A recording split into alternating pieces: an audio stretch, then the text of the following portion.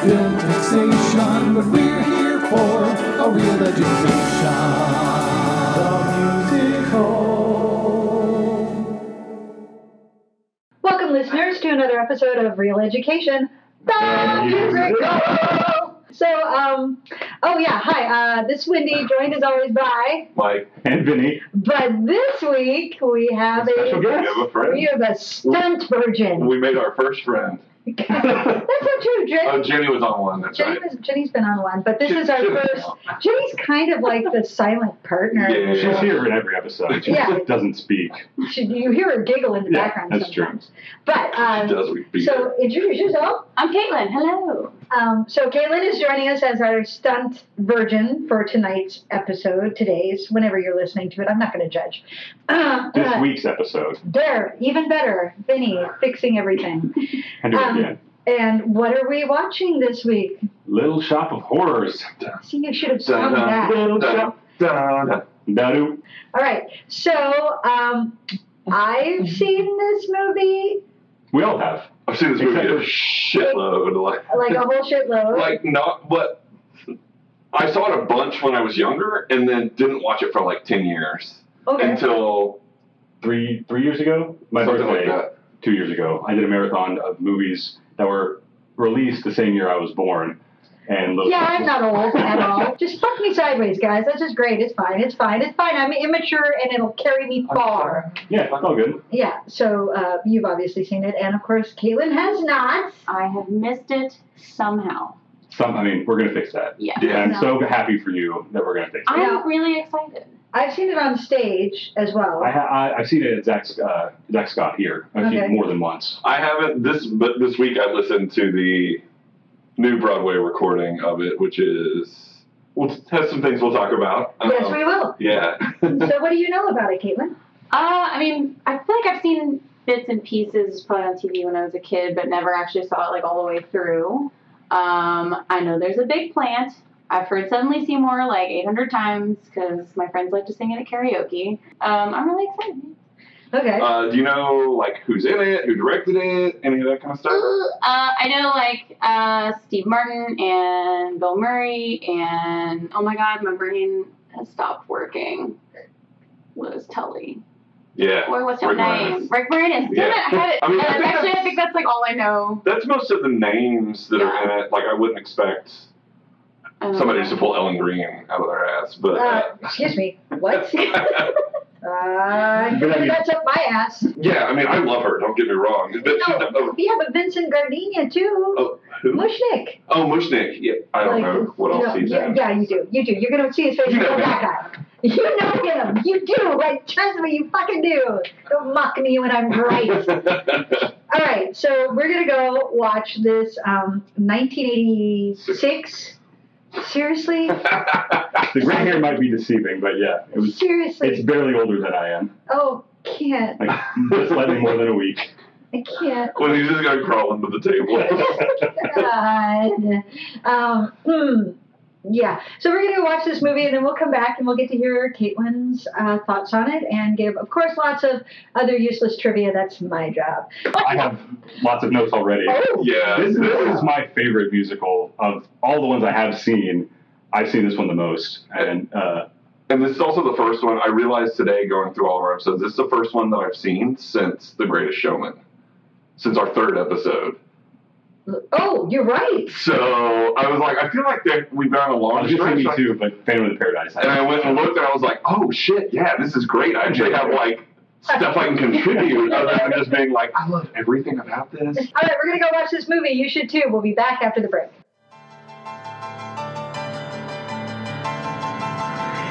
It all began in this little shop. Ow! Damn roses. Where, strange as it seems, something extraordinary happened. I'm afraid it isn't feeling very well today. No, it's not this. What kind of a weirdo plant is that, Seymour? Little Shop of Horrors, a story about a boy. I've given you sunlight, I've given you rain. Looks like you're not happy, lest I open a vein. Where did you get such a weird plant?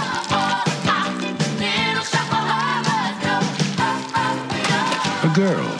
You got me. Nice voice when you live on Skid Row, Mr. Mushnick.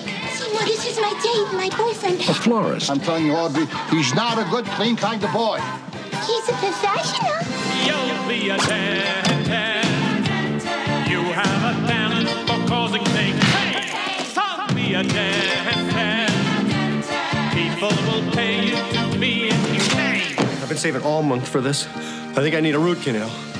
I'm sure I need a long, slow root canal. Feed me Seymour. And a plant. Feed me all night long. How am I supposed to keep on feeding you? Whoa! Catch me now. I'm just a mean green mother from outer space, and I'm playing. I'm just a mean green mother from outer space, and it looks like you've been had. Yes! Rick Moranis. Man's a total disgrace to the dental profession. Ellen Greene. Excuse me. Excuse me, what? That's better. Vincent Gardenia.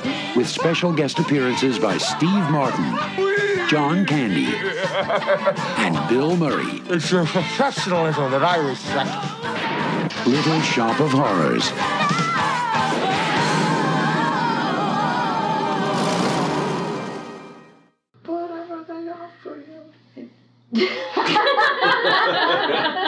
He wasn't kidding. Well, we're back. We're back.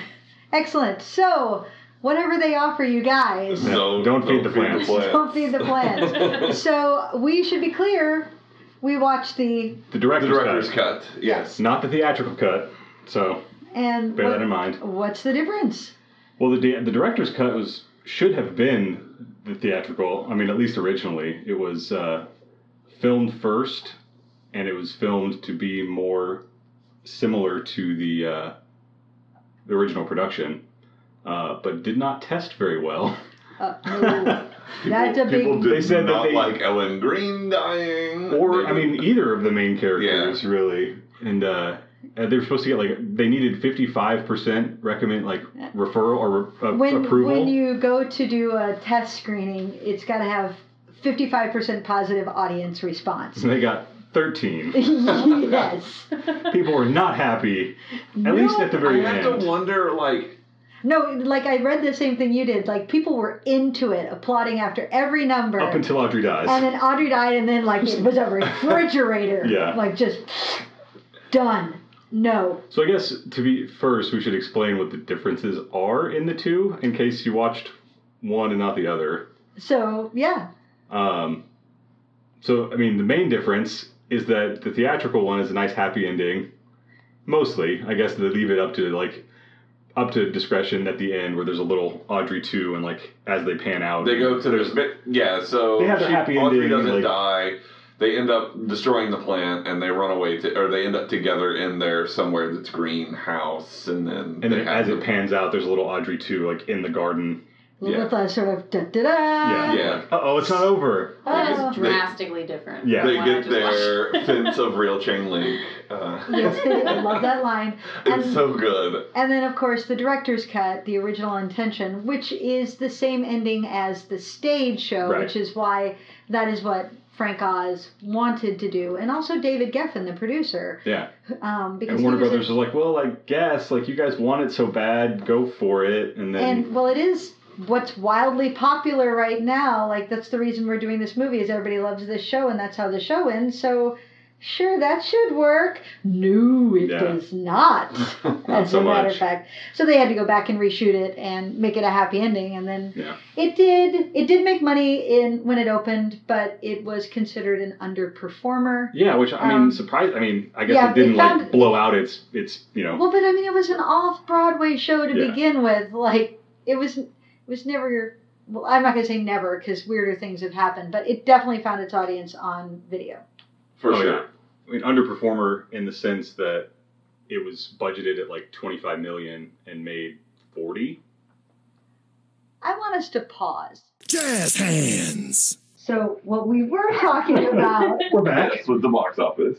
was the box office, and it made how much? Yeah, well, so I think it said that it was $25 million budget, but it made $40 million box Something like that, office. yeah. Which, I mean, yeah, it didn't blow it out of the water, but they considered it to be an underperformer and were I guess, very unhappy with the outcome. That's still, that's not an ideal. No, it's definitely not. But I mean, It did make its money back. Right. It made its money back, and like you said, I mean, it's an off-Broadway, like, it was kind of a niche thing. Scooch in. What you doing back there? I don't know. I'm loud. So, we've been talking, but we haven't talked to our guest yet. Yes. I'm the guest. So, Caitlin, you got to watch Little Shop of Horrors for the first time. Yes, I did. I loved it. I was really, it was just, I feel like I've never heard anything about this movie. Like, I did not know a lot of the stuff that happened. So I know for sure I've never seen this movie before. It's not like I've just seen it many years ago and forgot. But man, I loved it. I loved that it really looked like a stage production, like the street scene, or scenes, really looked like a stage, and music's great, and the costumes are so good, and everybody's so good. Rick Moranis is so adorable, and I loved it. That's so cute. He's so cute. I want to put him in my pocket. No, he's just a little nugget. Oh. Well, the set was intentional for the most part. Like, it was all filmed in one place, and they wanted it to be like not real. Like, it was on like the Albert Broccoli 007 set. Yeah, at the Pinewood Studios. Yeah. And so like they built it and intentionally wanted it to feel a little more like. Well, it looks like some sort of fucked up Sesame Street. Yeah. Yeah, it absolutely does. And then when they built the big, huge, like cavernous set for Suddenly Seymour, because it's such a giant set, they couldn't heat it. And so the breath of Rick Moranis and Alan Green was like condensing because it was so cold that they had to have them like put ice in their mouths. That's the set where she stumbles immediately to the corner. Yes. The most dramatic pose ever.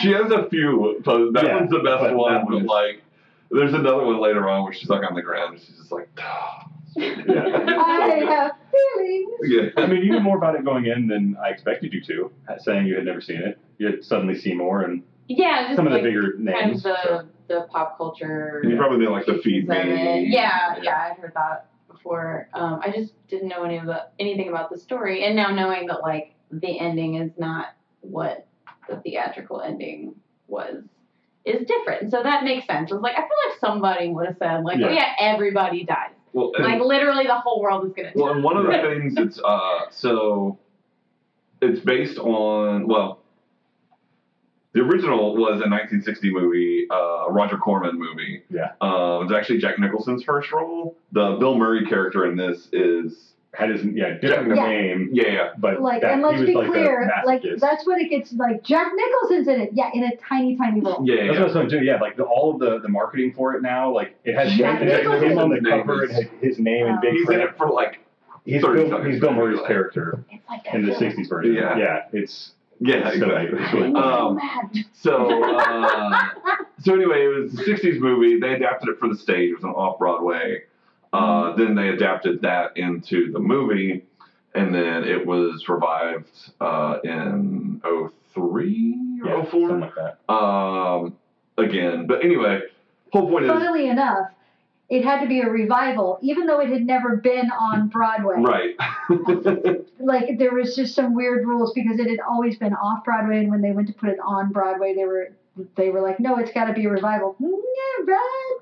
Okay. Yeah. Well, all right. The whole reason I brought up the history, though, is it's a Roger Corman movie, so it's cheap and shitty and, like, weird and, like, just all of these Roger Corman-y things. And I think this movie captures that so well. Oh, yeah. And I think especially the ending, like the director's cut ending, that's where I kind of think maybe people get lost, is that they don't get that connect, because that's a very Roger Corman-y type ending. Oh, yeah, that's a very 60s disaster film. Exactly. But like, it's a that perfect said, throwback to that. I kind of love the theatrical ending because I love the everything's fine, do. Right. Like, because there's a little plant, because that's also very 60s, and I love those sorts of, you think everything's all right, but it's really not. Oh, it's still going to be shitty. I like those kinds of endings because, I don't know, they appeal to the cynical side of me of like, you thought you were getting a happy ending. Right. Happy ending, no. But it's still shit. I love both for different reasons, and the director's cut is more fun to me just because of how bonkers it is. Like, because it's really, I mean, we all, like, I was writing a note about this as Wendy said it, that, like, it's pretty much just Frank Oz fucking around for, like, 10 minutes, like, well, about 5 minutes at the like end. he got the He's biggest, just like, I'm going to play with these puppets and blow shit How up. many times can I have a giant plant bust through a brick wall? yeah. Let's count. Yeah. Like, I almost want to go back and be like, ding. Yeah, Ding. because like Warner Brothers gave them the biggest budget I think they ever had Yeah. at that point, and it's like to make this, and he was like, "Well, fuck yeah, I'm gonna do crazy shit with I giant love plant it. puppets." I love it when the train just goes right into the plant's mouth. Yeah. That's always just going to make me And the other giggle. two are in the background just like He's like- laughing. So Yeah. they're like, good one, bro. Yes. Yeah. And then the stage version, the plant takes over the theater. And then all of the principal cast's like faces are in the buds of the plant. So they Yeah. come out as Cute. everybody who's died comes out as a plant and sings and dances, don't feed the plant. Yeah. Yeah, and then all these tendrils drop from the ceiling, so like it's gonna get you. Oh, that's so fun. Yeah. Yeah. And- Right. Zach Scott used to do it pretty regularly. I don't know if they have recently, And but Don't Feed the Plant is like the curtain call number. yeah. Yeah. So because everybody's singing and dancing while they come out, it's super fun. It's such a great number too. But Mean Green Mother from Outer Space was written for the movie. Yeah. Have they inserted it into the revival? I don't know. I haven't I listened didn't all the know it way was through. written for. I don't remember. Yeah, it was that was the one that was written for the for film. because that's That the was one not that was. in the I original. think it was up for the Oscar. Yeah, it was the first song nominated for an Oscar that had profanity in it. Yes, because he says shit, and I love the way he says it Yeah. too. Because you can tell he's He bites it, rambling yeah. it. He's like, that don't mean shit. Yeah. And I'm like, I It love did not you. win. I think it was nominated for that and for something else. I didn't notice them. Best visual effects and best original song. It did not win either. Oh, Which the effects is- are so, I wonder who won. Which is a The fucking effects bullshit. are so good. Yeah, it should. And then it was also nominated for 2 Golden Globes. It didn't win either of those, but it was like best original comedy musical and best motion picture comedy or musical, and then best original score. But it did not win. I mean, it lost the score to like Ennio Morricone. Yeah, like, yeah. Like, Fair. I mean, okay, I guess if you say so. I think it's bullshit.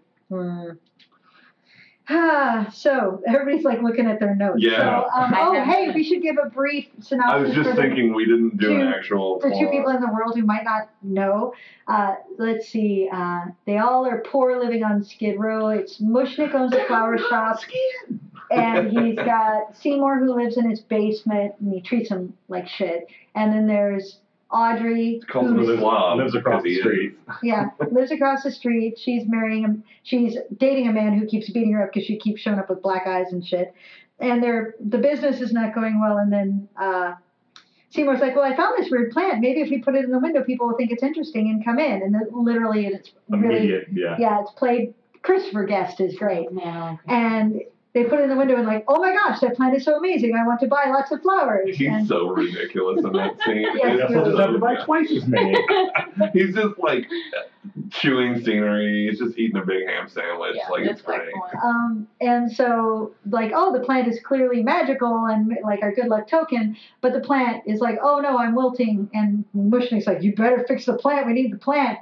And Seymour's like, what do I got to do? And then Seymour cuts himself, and the plant's like, oh, hey, buddy. And Seymour starts giving the plant blood because that's all it will What do take. you want from me? Blood? Yes. Yes, I do. Which at that point you should be like, okay, and I have a cat. I'm going to say this. I have a cat. Go get a cat Yeah. or a dog. He never tries animals. Right? Like, he just immediately is like, well, I guess I'll give you a man. That Yeah. seems Oh, fine. you defeated. I thought you meant instead of the plant, a cat or a dog. And I was like, I guess. Like, plant in the trash can, buy it, get a dog. Like, maybe I mean, I that's a should good open plan. up an animal shelter instead of Yeah. a plant store. You're really bad at plants. I'm sure there's No. a lot of rats in the street. See, rats, Like, squirrels, opossums are terrifying, right? raccoon. They are. Opossums are really. No, trash pandas are adorable. No. I mean, I think all of these animals are cute, and I don't want any of them to die. But better. But still. well, and Seymour even asks, does it have to be? Does it have to be human? Does it have to be mine? He never gets the answer. Does Yeah. it have to be human? Like I would be like hard It just shot. says, like need blood, like fresh. Yeah. It doesn't specify human. Yeah, like get him a cow. So that's on Seymour then. That's So all his his fault. reservation Well, I think wasn't he strong, as wanted he said. it to Like be. Seymour is. Let's be honest. He wanted. Seymour's not bright. Like we like him, but Seymour's actually not. He's pretty Oh no, dopey. he's an idiot. Like, He's not a good person. Both no, he's Seymour, absolutely not. Seymour and Audrey are dumb, and they're in predicaments that is partially because they're not. They're doing it to themselves. Right. Like I don't want to victim blame a woman who's in an abusive relationship, Well, but I mean, it's separate. I mean, and That's a I know little what you're bit saying. It's separate. but They might be slightly related, but that's not the issue. like. But then when the plan's like, hey, why don't you kill somebody for me? And Seymour's like, nah, I don't know. It feels like it might be wrong. Kind of conflicted. Okay. Like, dude, like that should be like hard stop. So anyway, the plant eventually gets big enough that, and like things are going well. The plant eventually gets big enough it can talk, and it's like you need to actually kill somebody. So, and I'll give you everything you want.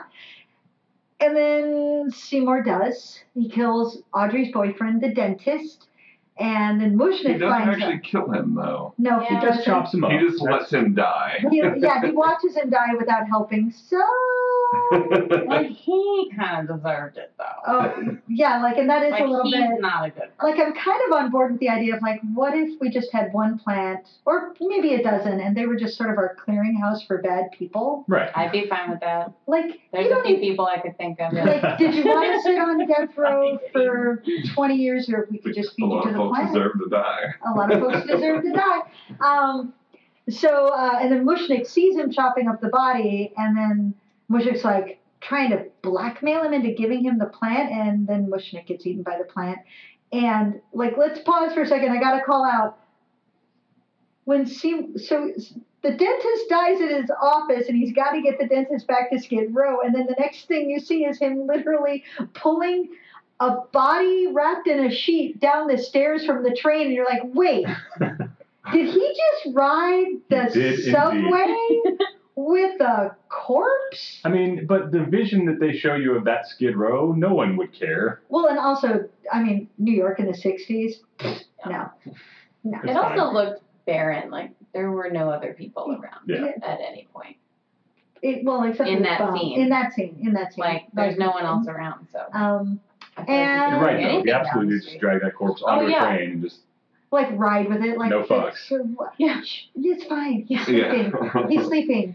Oh no, it's not a human. It's yeah. it's a bear. I found it in the garbage. So let's see.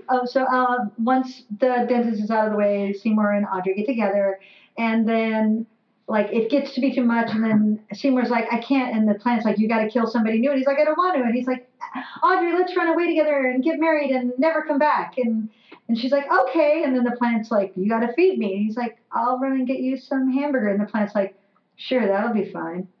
Sure, you go do that.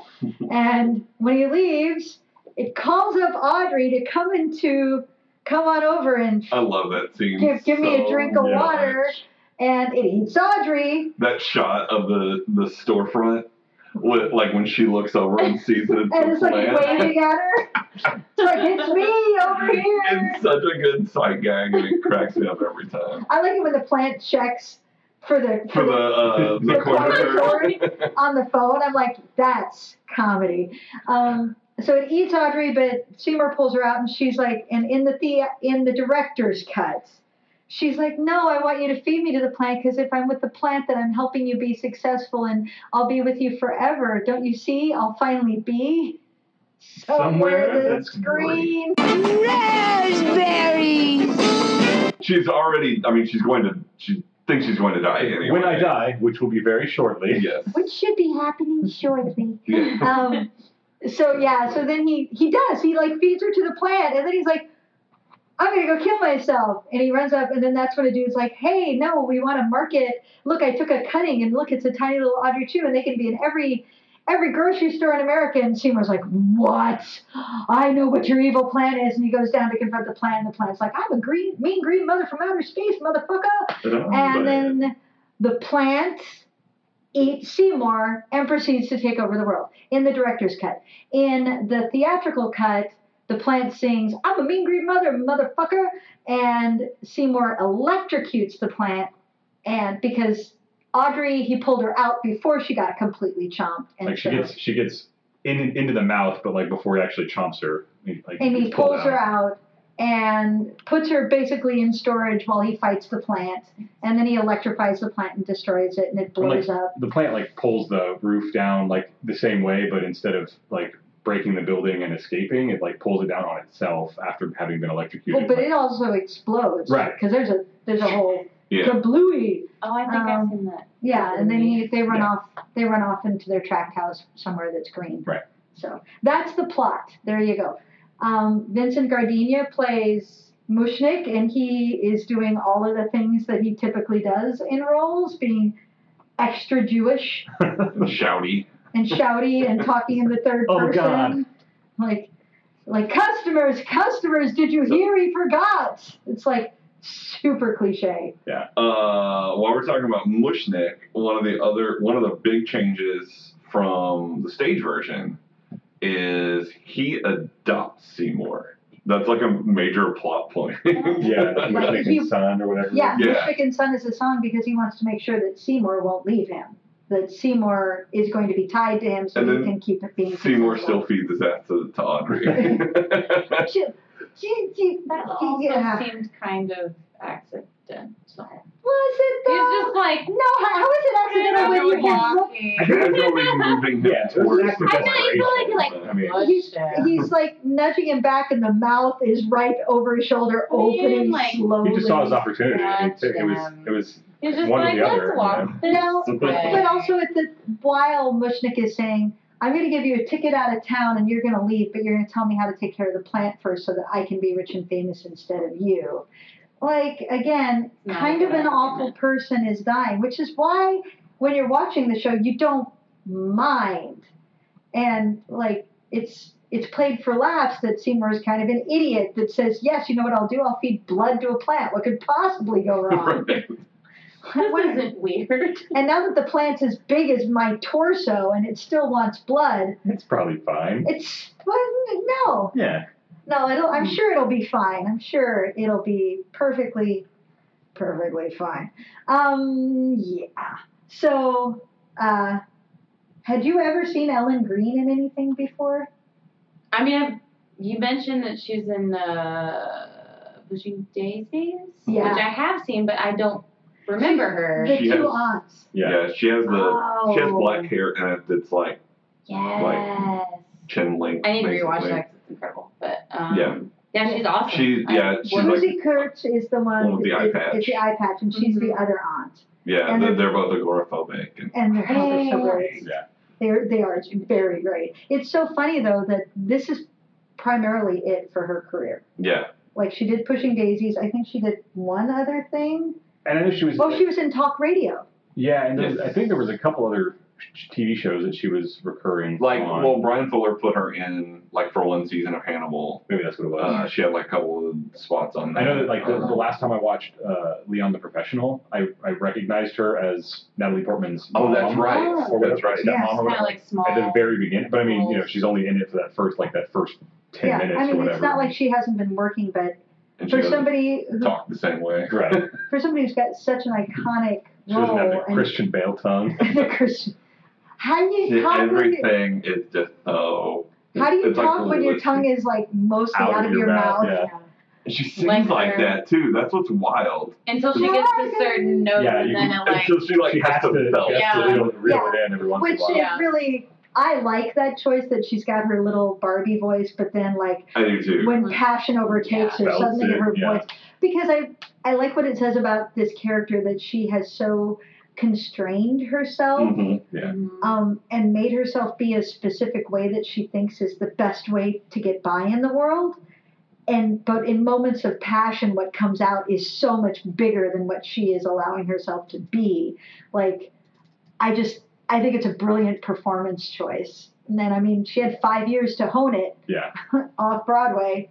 But she did get a Tony nomination. She was in the revival of the Three Penny Opera and got a Tony nomination. So she's been on stage too, but yeah, this This is a and big then one for sure. Yeah. So there's a great interview with her.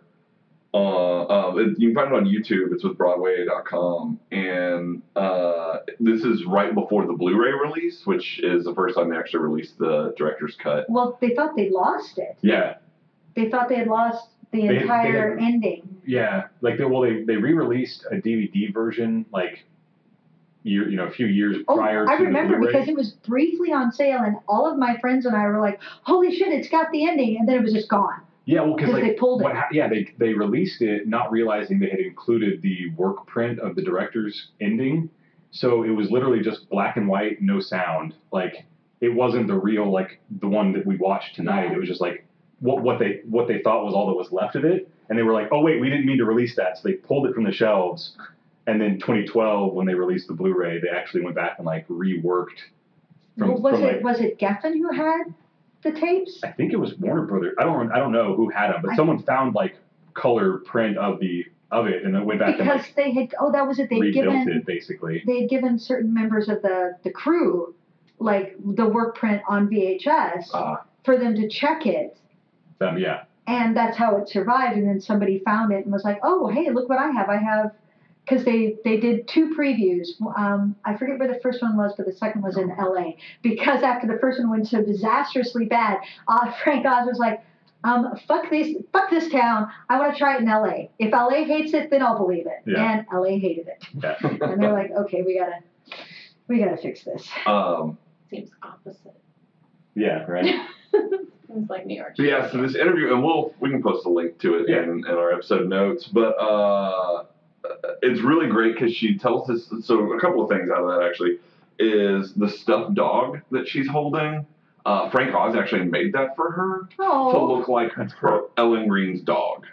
Oh. And so then, I don't know if it's actually her dog or just another one that looks like it, because in there it looks like the same dog. Right. Like the stuffed animal looks like the dog that you see in her fantasy of Somewhere That's Green. Nestled in between the kids. Yeah. Oh my God, I hadn't even thought of that. Yeah.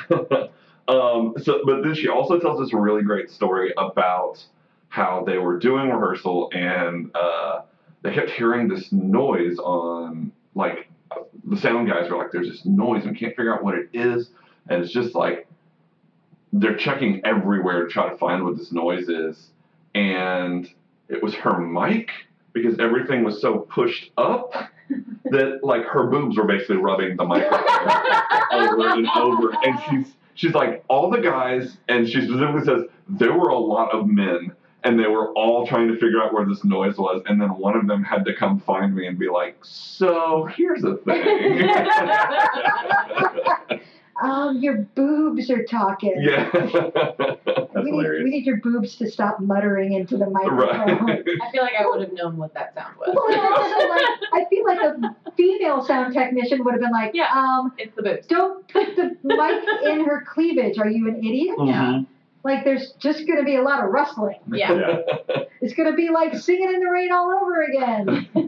Da-dum, da-dum, Right. da-dum, da-dum. Yeah.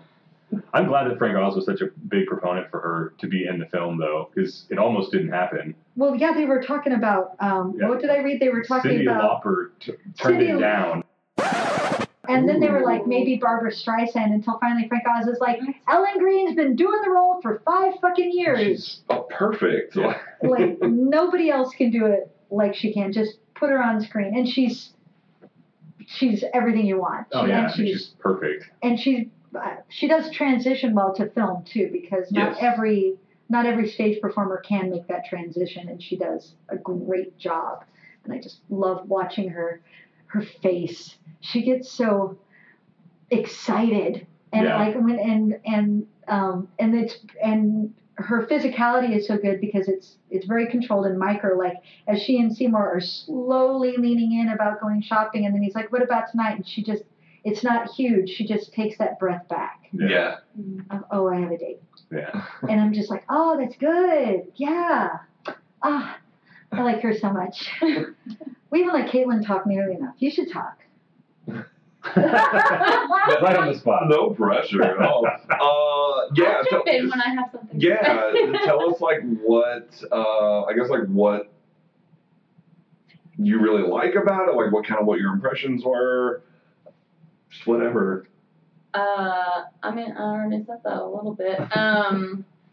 No, I really enjoyed it. I'm really surprised that this one has like gone under the radar for me, I guess. Because it does have me written all over it. Like, I love musicals. I love, like, it's kind of horror, I guess. People die. Yeah. There's an alien planet in the world. Yeah, it's a horror comedy for sure. Yeah, like that's my... Based on a Roger Corman movie. Yeah, it's basically The Thing, guys. Or... He specifically says... He's not the thing, and you can keep it. And the creature. He's kind of the invasion. It might be it's sort of like the invasion of the body snatchers. He is snatching bodies. He's just not replicating them. He's just snacking on them. Invasion of the body snackers. Raspberries. I said it. Should have called you for the tagline. All right. I'm brilliant. So, I mean, we talked earlier, and I think we should share the whole Facebook thread. Yes. I want to know who you think I should play. No, first let's explain what the thing is, and then we'll. So Jimmy found a picture of two dogs. Two golden retrievers. I need one of you to send me the picture so I can put it in the show notes. Yes. I was going to take a screenshot of the whole thread with all the comments, but yeah, that too. It's two dogs. One is dressed as Seymour, the other is dressed as Audrey 2, and she posted it to me, saying that both me and our dog should dress up like that for Halloween, and that the rest of us could figure out either the chorus or whoever to go as a group costume. But Caitlin said that having never seen it, she couldn't decide. She couldn't make a decision as to who she would dress up as until she saw it. Lock down a character. So, having seen it now, who would you be drawn to? Well, I'm drawn to a lot because I do really love like the.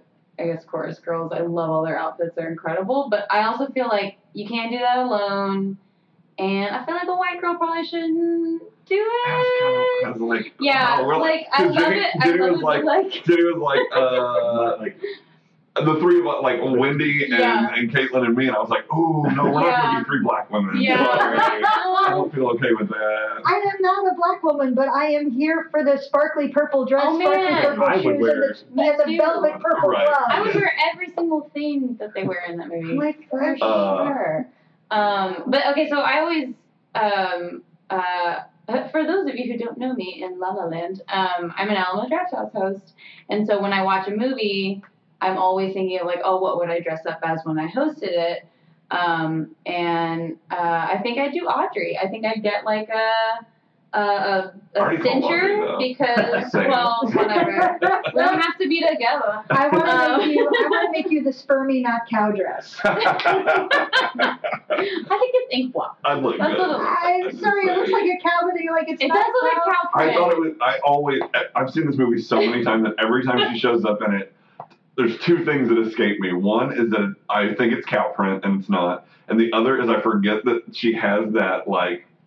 She calls it a cast, but it's really It's a sling that she's made out of. It's so hilarious. It's like spooky cloth. It's like that, like stuff you buy for Halloween. It's like Halloween decoration. It's fucking tissue paper, and she's like, "Oh look, I need a sling." Oh gosh! But it's a sexy sling. You know? So when I said I have somebody in mind that I think you would be, and Jenny texted me and was like. Actually, I had a second one. Oh. Do it. I just thought of it. The dentist. Yeah, that's who Jenny texted me, and I was like, that's who I was thinking. Yeah. And then when he showed up on screen, Benny leaned over to me and he was like, is that who you were thinking? I was like, of course Caitlin's going to be the dentist. I do. Orange Gravello. Yeah. DDS! Yeah. DDS! I'm sorry, doctor. I'm sorry, doctor. I'm sorry, my tongue isn't out enough. Yeah. I gotta get my tongue. I'm sorry, it's really doctor. hard. Yeah. I think that like for an Alamo hosting thing, it would be I don't know.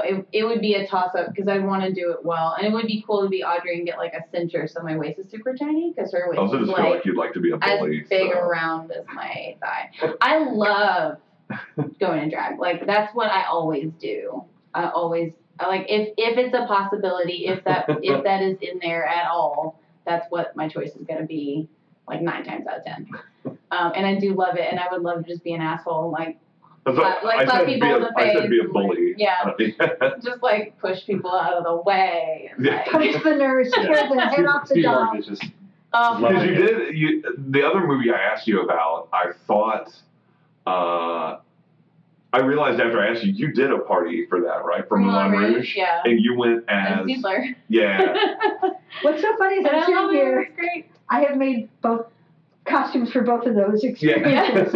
Because in Minnesota, I have friends who do the sexy Halloween party, where the idea is that you show up in a sexy version of a costume that should never be Oh my sexy. God, my sister loves that. So like other thinking. wins that some of my friends have produced have been like Mr. Rogers and Mr. McFeely. Oh. Like, it was hilarious. Also, Winnie the Pooh and his honey pots. Oh, That was brilliant.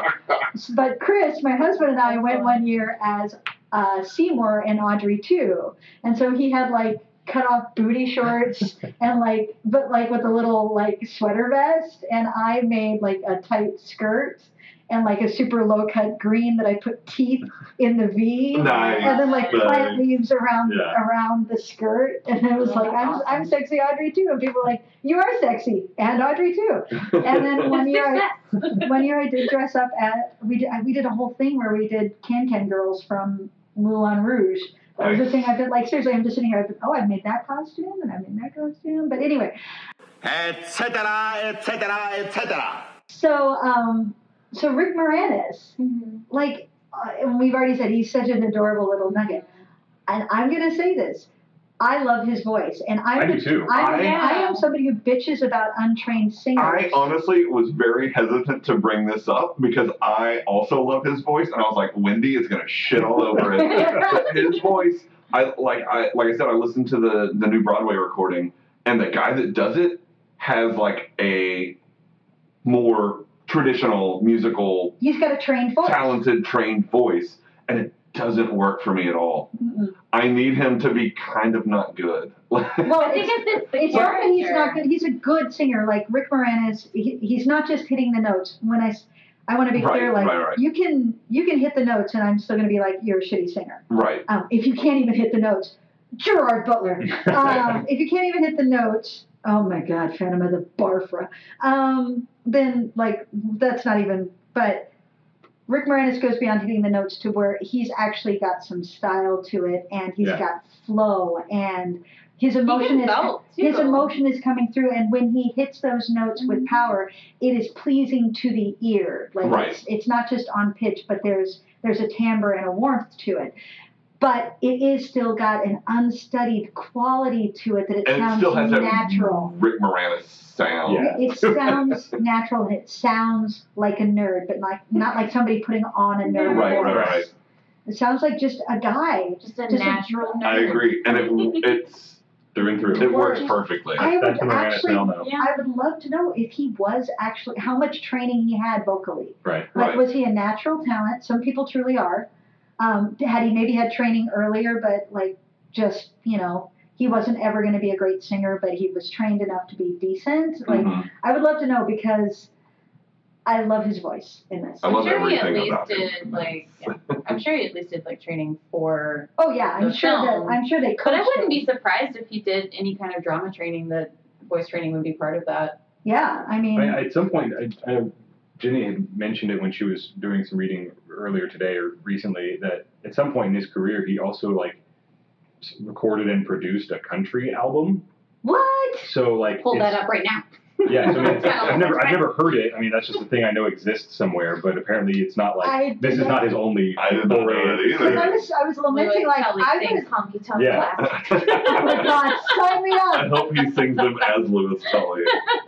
So we'll have to find that and listen to it. But we do need to, as I was lamenting, I really wish he'd done more musicals. But of course, as any movie fan would know, that's going to sound really judgy that you didn't know if you don't know, and I didn't mean it that way. That's but what we're here for, I'm just going to lean in. I'm just going to be judgy. It's not kind of day for me. But you get your own movie podcast. You want to tell stories. But Rick Moranis basically gave up his acting career when his wife tragically died so that he could raise his kids. And then in interviews, what he has said is, I realized I didn't actually like being in movies. It's really frustrating. Yeah. So I don't need to go back, so I don't. He pretty much only does voice acting now. He does voice acting because, in every role, he rewrites it because he was primarily a writer. Yeah. He was like, he started with, in like... But there was a really great line in something I read. I don't remember the... I'm a guy who comes out of comedy, and my impetus was always to rewrite the line to make it funnier, not to try to make somebody else's precious words work. Yes, that's what it was. And I knew you had it. Because I read that too, and I was like, Yeah. that's for, somebody's precious words. Because that's what you're dealing with somebody else who's written it is like, no, I wrote it this way for a reason. Yeah, but it's better when I do it this way. Yeah. Cause you should especially coming someone that came out of comedy like he did, that just like has that instinct. Yeah. Well, and I mean, knowing a couple of people who are writers, like you write it, but then a good writer rewrites it for the person who actually plays the role. Right. Because whatever it is you wrote, once the person starts inhabiting it, you hear their voice and you go, oh, you would say it this way. The character that you are playing, right. The character that was in my head was different. Now that you're playing the character, they would say it this way. Yes, you should change the line because it will suit you better this way. A good writer will do that. I was looking it up. He actually has more than one album. Wicked. Oh my God! The first one was 2006, and it's called The Agoraphobic Cowboy. These are kind of recent. Yeah. Yeah, I was thinking not. this was I gonna be Guys, I am so excited right now. I had a frisson of excitement. So there's another one from 2013 that's called My Mother's Brisket and Other Love Songs. Oh my I God, love this sounds like something my dad Rick would do. Moranis, I love you. So the Agoraphobic Cowboy has songs like 9 More Gallons. It's the Champagne Talkin'. I Ain't Going Nowhere. Oh So Buco. So I'm going to listen to this and we'll talk about it next time. Yeah, we will. There's going to be a callback episode. These albums are on Spotify, so you can find them like easily. seriously, we're here to plug for you, Rick Moranis. That's incredible news. I love it. So one of the talking about how great he is in this, and how much somebody else can't really. It's the same thing with Ellen, with Ellen Green, that she has that role to me. I've seen this movie so many times that like those two are the leads, and it's hard for me to imagine anybody else in them. But I did read that for the U.S. tour, Anthony Rapp. Right, I read that too. Seymour, and I'm so perplexed by this because like I think he'd be amazing, but like I don't know that I could. I'm worried that it would be him trying to do that version of the character. Let's take the guy who got famous for doing Rent and make him Seymour? Yeah. What? Right, that's Anthony Rapp. I'm remembering that's right. Yeah, it's the same guy, yeah. Yeah. What the? Yeah, like I read that too and I was just like, I think you'd be great. What? I am fascinated by this. This is another reason why I get so bitter that Broadway doesn't record itself. Yeah. Right. Because of, we want you to pay a ticket to see it live. Yes, but can you archive it for later? Because, I mean... like a moratorium. Because I absolutely want to know what Anthony Rapp did with this role. Yeah, and in not just the original cast, I like hearing about the people who step into roles, and I'm like, for example, Wicked, right? Mm-hmm. I love that. I love that show. And Idina Menzel was the original Elphaba. Well, she was, not any longer, but she was married to Taye Diggs. Mm-hmm. Now, it was actually Norbert Leo Butz, I'm pretty sure, was the one who originated the role of Fiyero in the role, which is the love interest. Also, that's a badass name. Right? Norbert Leo Butz. Like, that's a name you lean into. Like, that's my fucking name. Yeah. I'm going to own it. You're going to say all three of them every time. So Fiyero, which is the love interest, right? Uh-huh. At one point in the run, when Idina was still in the run, for some reason, Norbert had to step out. And for 2 weeks, Taye Diggs, her husband, stepped into the role. And I'm like, I would give so much to see what that was like. Because I bet the love song and the love song that is in the show is kind of hot already. Mm-hmm. I bet it was hot. Oh, my God. Taye Diggs. Also hot. Taye Diggity. That's what his name is. Taye Diggity. Etc., etc., etc. So, briefly, I need to talk about Ashman. Yes. Rest in peace. So this is the first project that Menken and Ashman ever collaborated on. Okay, and what I also found out, Menken writes the music. Ashman was the lyricist. Ashman is the one who died of AIDS. Ashman is don't get me wrong, I think Menken's a great composer, but he has never found anybody as clever as Ashman was. Not until Lin-Manuel Miranda did I hear a line that made me just stand up and applaud for just like, fuck, that was clever as shit. Ashman actually wrote the play and directed it off Broadway. I did not know that. I didn't know that either. Yeah. I knew he wrote it. I didn't know that. Yeah, so he not just wrote the lyrics, he wrote the book of the play as well. And so he won a Tony posthumously for the revival musical because he wrote the music. Also, he's won Tonys for the Disney shows that he wrote music for that they turned into stage versions. Beauty and the Beast. Oh. Because but Newsies, at least the stage version of Newsies was good. So and then and the Little Mermaid. I mean, yeah. He did The Little Mermaid, Beauty and the Beast, and Aladdin are the three that he wrote with Menken. And he died before Aladdin came out. It was actually 2 days after winning the Oscar for Under the Sea from Little Mermaid that he told Menken that he had AIDS. Bit by bit, putting it together.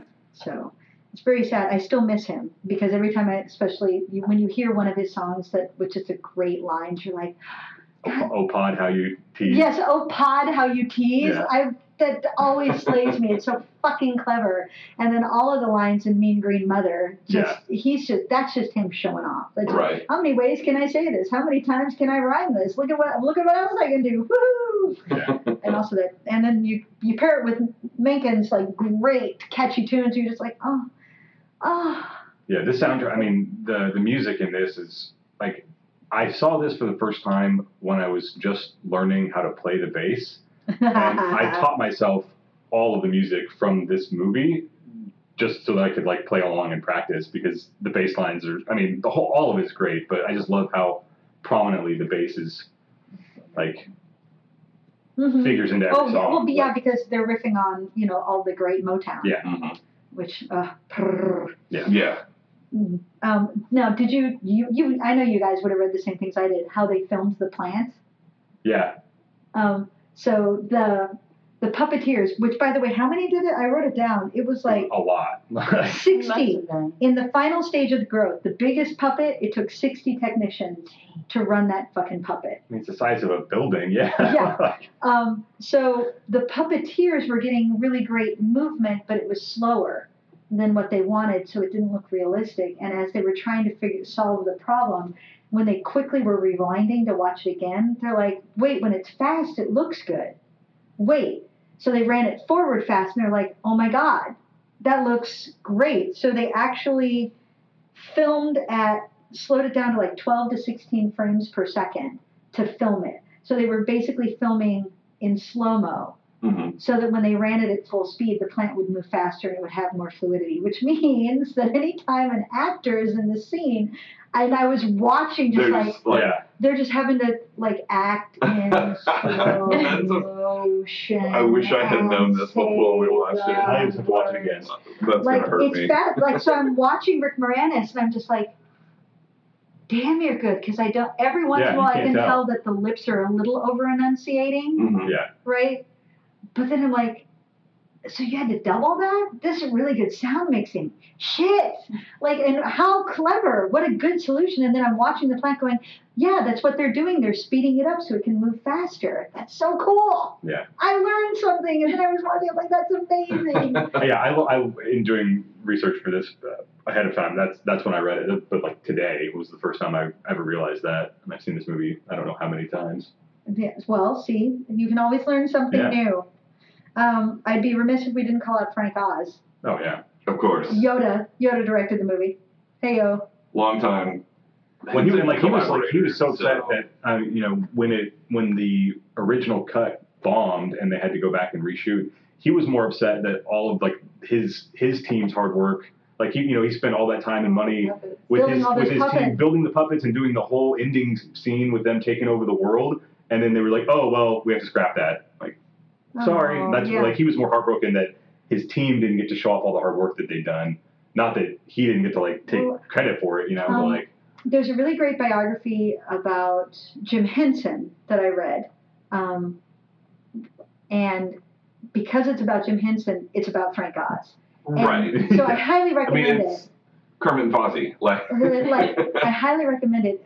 Frank Oz is a really interesting personality. There was something, if I'm remembering right in the biography, talking about when he met Frank Oz, he had never met somebody who was such a natural puppeteer who did not want to be a puppeteer. He came from two puppeteers. His parents were both puppeteers. Yeah. He was a natural at it. He was gifted as fuck. He's the best he'd ever seen. And Frank Oz was like, well, I mean, I guess I could do it. Yeah. It's like, dude, you're so good at it. Well, okay, fine. They talk about that a little bit on some of the behind-the-scenes features in The Dark Crystal. Yeah. Like you get both of them on camera, kind of having that same conversation. I will always love Frank Oz singing "Never Before" as Miss Piggy.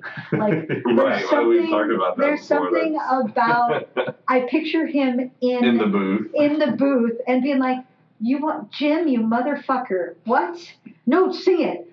I can't hit that note. I know. It's gonna be great." Never again!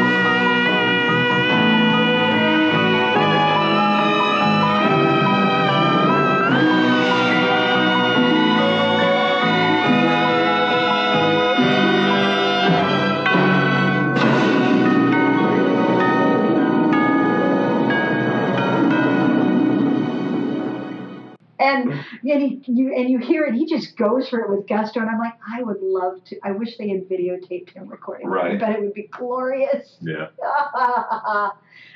He did say about doing the movie, Howard Ashman gave me the best advice of anybody ever regarding directing this kind of movie. He said, Frank, this is supposed to be stupid. And it was the best advice. He said, my tongue was firmly in my cheek when I wrote this. And Frank Oz was like, then I got it. I know what to do. I know how to make this movie. I know how to make this movie really work. Stupid. And of course, because I'm me, I'm going to call out that the choreographer was, where is it? Oh, did it get deleted? Oh, it was Pat something. But Marita. Sorry, I put my notes on my phone, and I think it got. He got his first acting role in Thoroughly Modern Millie. And went straight into choreography for this. No, it's a woman, but she not a whole lot of other choreography, but a lot of movie choreography, clearly staging numbers for movies where it's not a musical, but this there's a one was musical pretty light. I mean, it was great staging, and in the chorus, this their one movements it's really they're just wonderful. The trio. Yeah. With some great shoulders. Especially when they're typing away. Yeah. The typing away with the My favorite is glasses. still in the Skid Row where they're doing that. Yeah. The swimming. Yeah, it's so good. I was telling them as we were watching it, whenever I have that playing in my car, I'm doing the arm movements as I'm driving. I mean, sitting at a stoplight, because I'm definitely not doing it while my vehicle is in motion. Because I'm a safe driver. Yeah, totally. Yeah. Nobody believes you. That's fine. It's about that time. Yeah. One thing I want to mention that I read today that I did not know before, the original crew, before Oz and Geffen signed on, Spielberg was set to executive produce, and Scorsese was going to direct it. Oh. I read that too, and I was like, I feel like I've seen that. That would have been a bad idea. they would have taken it way too seriously. Well, not only Yeah, that, Scorsese wanted to, when he was signed on to direct, he was going to do it in 3D. It was going to be a 3D movie. Because he really wanted to do 3D. He ended up not doing a 3D movie until Hugo, 25 years later. Weirdly, I would even actually be on board for 3D if you totally embrace the 50s aesthetic of But not him I can't imagine this being a Scorsese movie. It would be way too pretty. Yeah. And Spielberg too. I feel like both of them You would would have make taken it too sparkly. would have taken it too seriously. So that was something I didn't know. It was just Spielberg would have done the happy ending, not even. There would never it's we can't have sadness. There's no sadness. He in would have movies. replaced all the plants with walkie-talkies. Yeah. No. Yeah. I'm doing an E.T. deep cut joke. Years later, he'd be like, I regret the plants eating the world. Let's make them walkie-talkies. Raspberries! Oh shit! What was I gonna say? One other thing I was going to add, because I love looking up who was in various productions, is that when they first launched the revival, it was right before he died, but the narrator was Robert Stack. Yes, I saw that. From Unsolved Mysteries. Yeah. Which is amazing. Yeah. He has like 3 lines, and he just gets to come out and say them, and I would be so happy to hear that. That's what I want to talk about. I wanted to touch on, and there's another female in the room to talk about it, like, how do we feel about Audrey as a character? Like, I don't even, it doesn't even bother me, but is that because of nostalgia and familiarity? Or I actually think it's an interesting view of, like, a battered woman. Because, like, it's, you know, people are saying, like, oh, what are you doing? He's a bum. Like, why are you still with him? And it's like, that's not what she needs. She doesn't need for you to tell her what, like, she should leave him. It's not as easy as all that. And I don't know. I think it's actually, like, a really, like, I'm not saying, like, positive representation of women, but I think it's, like, an accurate and weirdly, like, representation of an abused woman. There is something nice about, like, no, a woman is being victimized on screen, and that gets super tiresome. But in this case, there's, like you said, it's accurate of what it's like to be in abuse. And she's also saying, like, oh, I don't deserve anybody like Seymour. Like, he's too good. I'm not a good person. I'm a bad person. That's why I deserve, like, yeah, well, I know, but, like, to her, he's this, like, perfect, you know, nice guy that she doesn't think that she deserves. And I don't know. I think that that's pretty accurate. Yeah, well, having been in not a physically abusive relationship, an emotionally abusive relationship, there's no getting out of it until the person finally can get out of it. All friends can do is be supportive. Yeah. Because and it takes the person working through whatever it is to finally figure out why. And they don't need you to be like, what are you doing? Why are you still with him? They need you to just... Well, because what happens is you just stop talking to those friends. Right. Or you hide. Especially if, like, the man finds out that they're doing this, and then that can, like, cause him to be like, well, you can't hang out with them anymore. Yeah. And that can start a whole thing. So it's an accurate representation, so I kind of like it. And there's something rather cathartic about the fact that the abusive person gets eaten. Yeah. Right. So I'm really kind of on board with it. I think... I mean, it's rough. Like, it's hard to watch. I mean, like, the silhouette of him hitting her is really dark and scary, I guess. But I don't know. I think it gives her some depth and some. And I mean, it's Seymour's more interesting. And I don't mind that Seymour's the nice guy because he's not doing the nice guyisms. He's not like, I'm right here. Why don't you love me? He's like, I like you, but I understand.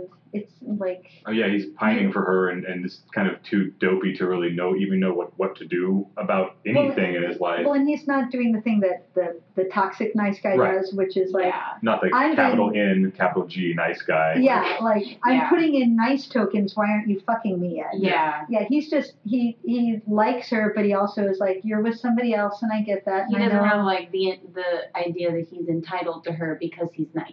Yeah, that's it. Yeah. Nicely phrased. Yeah. Just because I'm nice to you doesn't mean I get to have you. Yeah, like she might not be into you, so. He's assuming she's not like, who'd want me? Yeah. Oh, you're so nice. Yeah. But they are so sweet and innocent. I think that's why you can overlook the fact that they're kind of.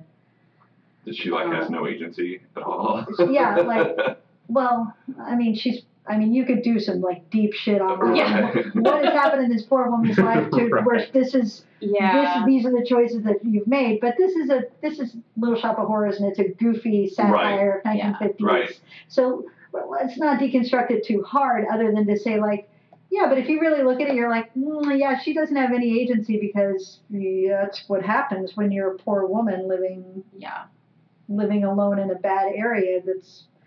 That's not an uncommon result. But they're both so sweet and innocent and good-hearted. Dumb. Right. Yeah. Dumb. But I like when she throws the glitter on the flesh. Yeah, that's amazing. Like, funeral. BT Dubs, guys. when I die, I want somebody to bring that arrangement to my funeral. I just want I'll make it myself. like a vase with Glitter a and black. lilies. It has a black ribbon on it. Lilies just sort of stuck in It's there like with 6 lilies, like they're just kind of like random. and then glitter on the lilies. Just yes. With spray glue. Whoever brings them in will be wearing those sparkly dresses with the velvet. Oh yeah, yes. I want to be buried in that. That's my burial. I went my into the burial close shroud. up and you can see that those Oh, gloves yeah. are velvet. And Yeah. then the shoes walk across and they're glitter. Oh.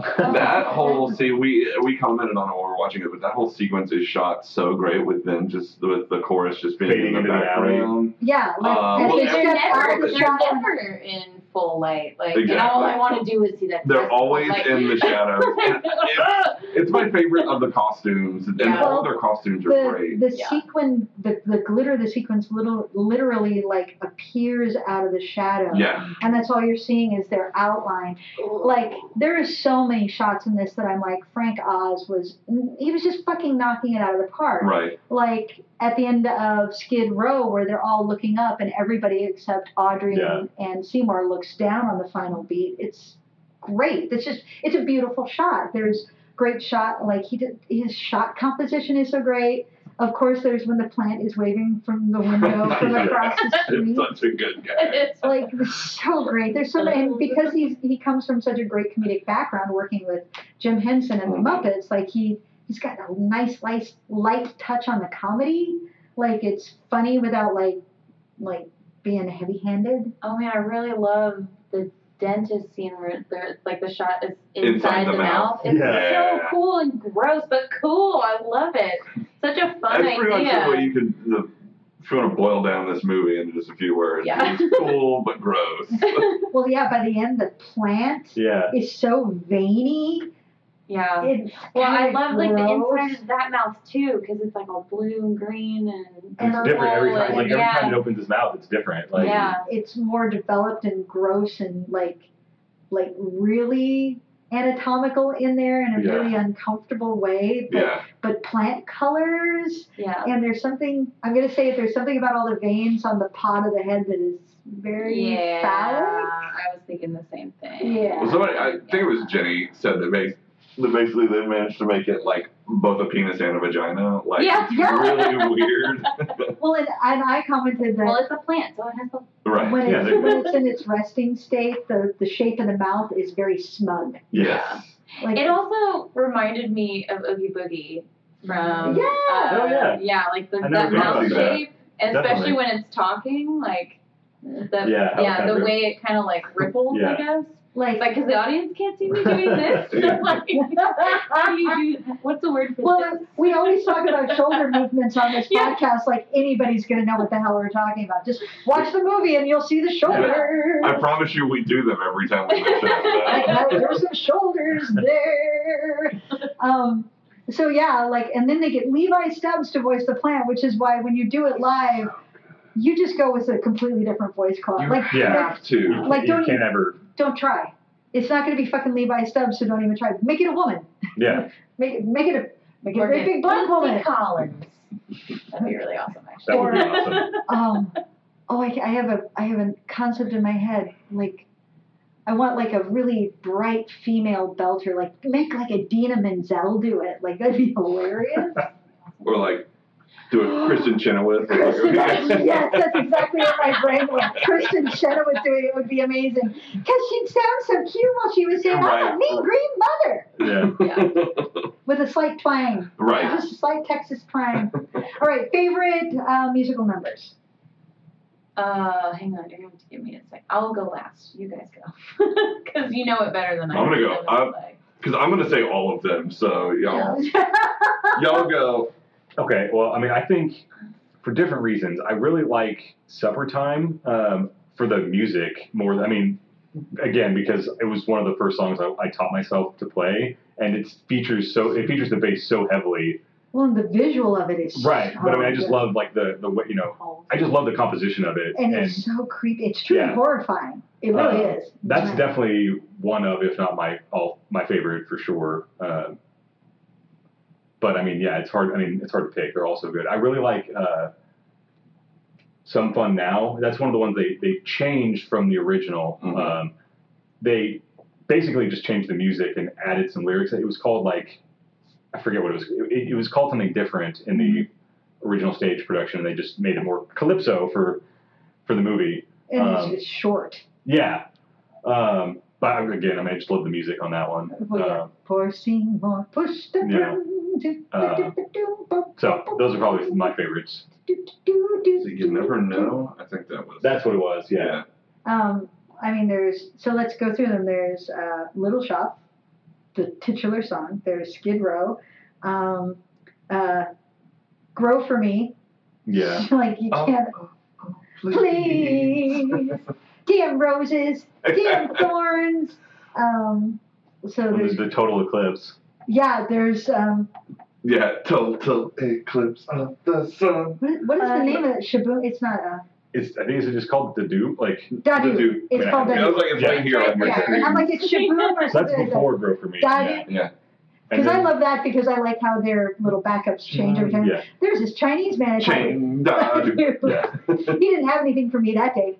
Nope, Dadu. And then they cut to the four guys on the corner. Doing their doo-wop. Yeah, and then he like kind of stands with them for a second. Oh, Like so I'm great. being so cool. There's Dadu. Yeah. There's Dentist. Feed Me. Feed Me is super That's a good. good one too. Yeah. Suddenly Seymour, of course. Supper Time. Somewhere That's Green. You skip Somewhere that. That's Green. Yeah, we did skip that one. Yeah. The Meek Shall Inherit. Of course, Mean Green Mother. I think I'm going to go with Feed Me because it is a fucked up seduction song. It Yeah, is, right?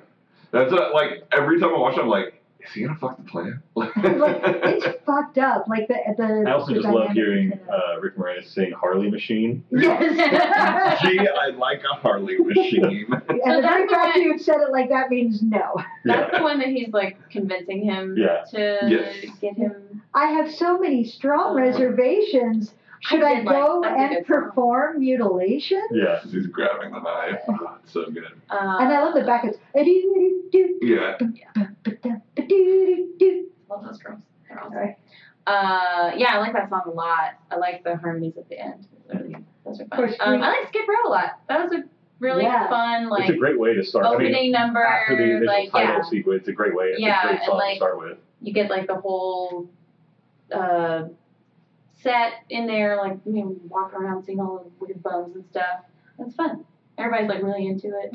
Yeah, but the like opening that one song guy, is- your That favorite one guy. guy. There's the Totally one do guy that's just like down on skin. Yeah, he gets 3 words, and he makes the most of He it. like comes at the camera too. He's Yeah. like, yeah. Yeah. And it's great because They cut him off before he actually gets to say skin. Yeah. Down on. and he's Gone. so he's not on the recorded soundtrack.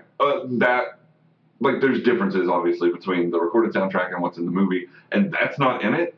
So I've listened to the soundtrack so many times that up until like about 2 watches ago, it would throw me off every time. And this guy would just like pop up and he's like, down on skin. And you're like, whoa, where the fuck did that guy come from? Who are you, dude? Yeah. But I'm going to agree with Caitlin. That one is, Skid Row is my favorite. It's the one that's the most, to me, it's the most re-listenable. Like, it's the one that I listen to the most. See, Little Shop though, like just do. It's great. Do Like, do again, and I love any song with Ellen Green. Suddenly Seymour's great. Somewhere That's Green, I absolutely love. I like the song. Okay, I love what's happening on screen. Yeah, doing it. it is really cool. She's so good as she's like dancing around the house, and they just open the door and there's children inside, and they're like, ha ha, and then they close the door again, and it's so good. But yeah, I always come back to Skid Row. I think that's my favorite one, because you get kind of the greatness of everybody. Like, cause you get Rick Moranis, you get Ellen Green, you get the chorus, you get like all the randos on the street, like you just get everybody in it, and I think that's what I really love about it. Plus, it's just a really catchy song. Yeah, my brain also, when I watch a musical, I'm always like, ooh, what can I do for karaoke? And that's like the least musical-y of them, because musicals, like songs for musicals are hard to do because there's like a lot of dialogue a lot of times, or like pieces of like long instrumentals or whatever, where there'd be like a dance number or something. So they don't really translate to karaoke that well. But I think Skid Row would. It'd be a fun one. I think about dance and stuff. I bet Grow for Me would translate. I thought about that too. I thought about that one too. And then you could say, "Damn roses, damn thorns." Thorns. I think Dentist would be really fun too. Dentist is kind great. of in like that's a another sweet transvestite sort of way, which is one of my go-tos. I love that song. And that's one though that is on the new Broadway recording. I wasn't sure how I would feel about it because Steve Martin is so. I mean, he's just doing his Steve Martin thing. But the guy that plays him that does him in the new is equally good. Like he's really, really great. He does just enough different that you're like, oh, he's not just doing an impression of Steve Martin, which is what you kind of worry about when people do this kind of stuff. All Steve Martin. Yeah. Well, in the stage version, the dentist gets to sing "It's Just the Gas" as he's dying. Yes, right. Which is, when it's done well, is creepy AF. Because he's like singing, he's like, "Oh, don't mind me. It's just the gas." And like, if you wouldn't mind taking this off, the gas. Yeah, I know I'm dying. It's just the gas. It's so good. It's so good. Anyway, so that was Little Shop of Horrors. Little Shop of Horrors, bop, bop. You never stop the terror. Yeah, and it was also, by the way, a sing-along. Just random snippets. It absolutely was. Not throughout, but we straight up. I warned Caitlin when we invited. I was like, there are going to be 2, possibly 3. I didn't know if you liked it as much as I figured you did, but like I know Vinny loves it. I know I love it, and I was like, it's going to be at least the 2 of us singing along. And Wendy sings along with everything we watch. So like, whether I know the music or not. Yeah, if I were invited to the Moulin Rouge screening, it would be a similar issue. But I'd also be mouthing all the words. Because I know that movie front to back. You're allowed to come only if you wear your costume. Well, I rented it, so it's at. Well, get your shit together.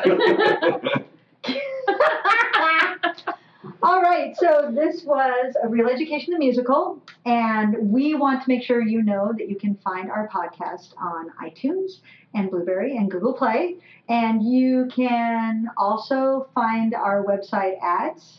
Website is realeducationmusical.com. Okay, and we're on Facebook at Real Education the Musical, and on Twitter at... Real Edu Musical, so REELEDU Musical. And new episodes are dropped. Isn't that? Yeah, so the website is also realedumusical.com. Oh. Yeah, I thought that was wrong. Thanks for checking it out. Oh, good. I was like, I'm going to pull this up real quick and make sure. Yes, it's Twitter is Real Edu Musical, and the website is realedumusical.com. And Facebook is A Real Education the Musical, and we drop episodes every Tuesday. So, unless something happens, guys. This will be in like 3 months now. We won't even remember. Guys, I'm still so traumatized. Stop. So, yeah. Join us next week as we do something that we haven't decided on yet. And you'll find out next week when we do. When we do. It'll be great. Thank you, Caitlin, for joining us. Thank you for having me. It's so much fun. I am Wendy, joined as always by... Mike. And Vinny. Feel free to like us, leave a review. We'd love it if you left comments, letting us know what you like, giving us suggestions for other musicals that you might like for us to do. That would be super great. Talk to us. We'd love to hear what you have to think. Have to think. Holy shit, it's late. We're done. Bye. We hope you enjoyed our film fixation. We'll see you next time on A Real Education. The music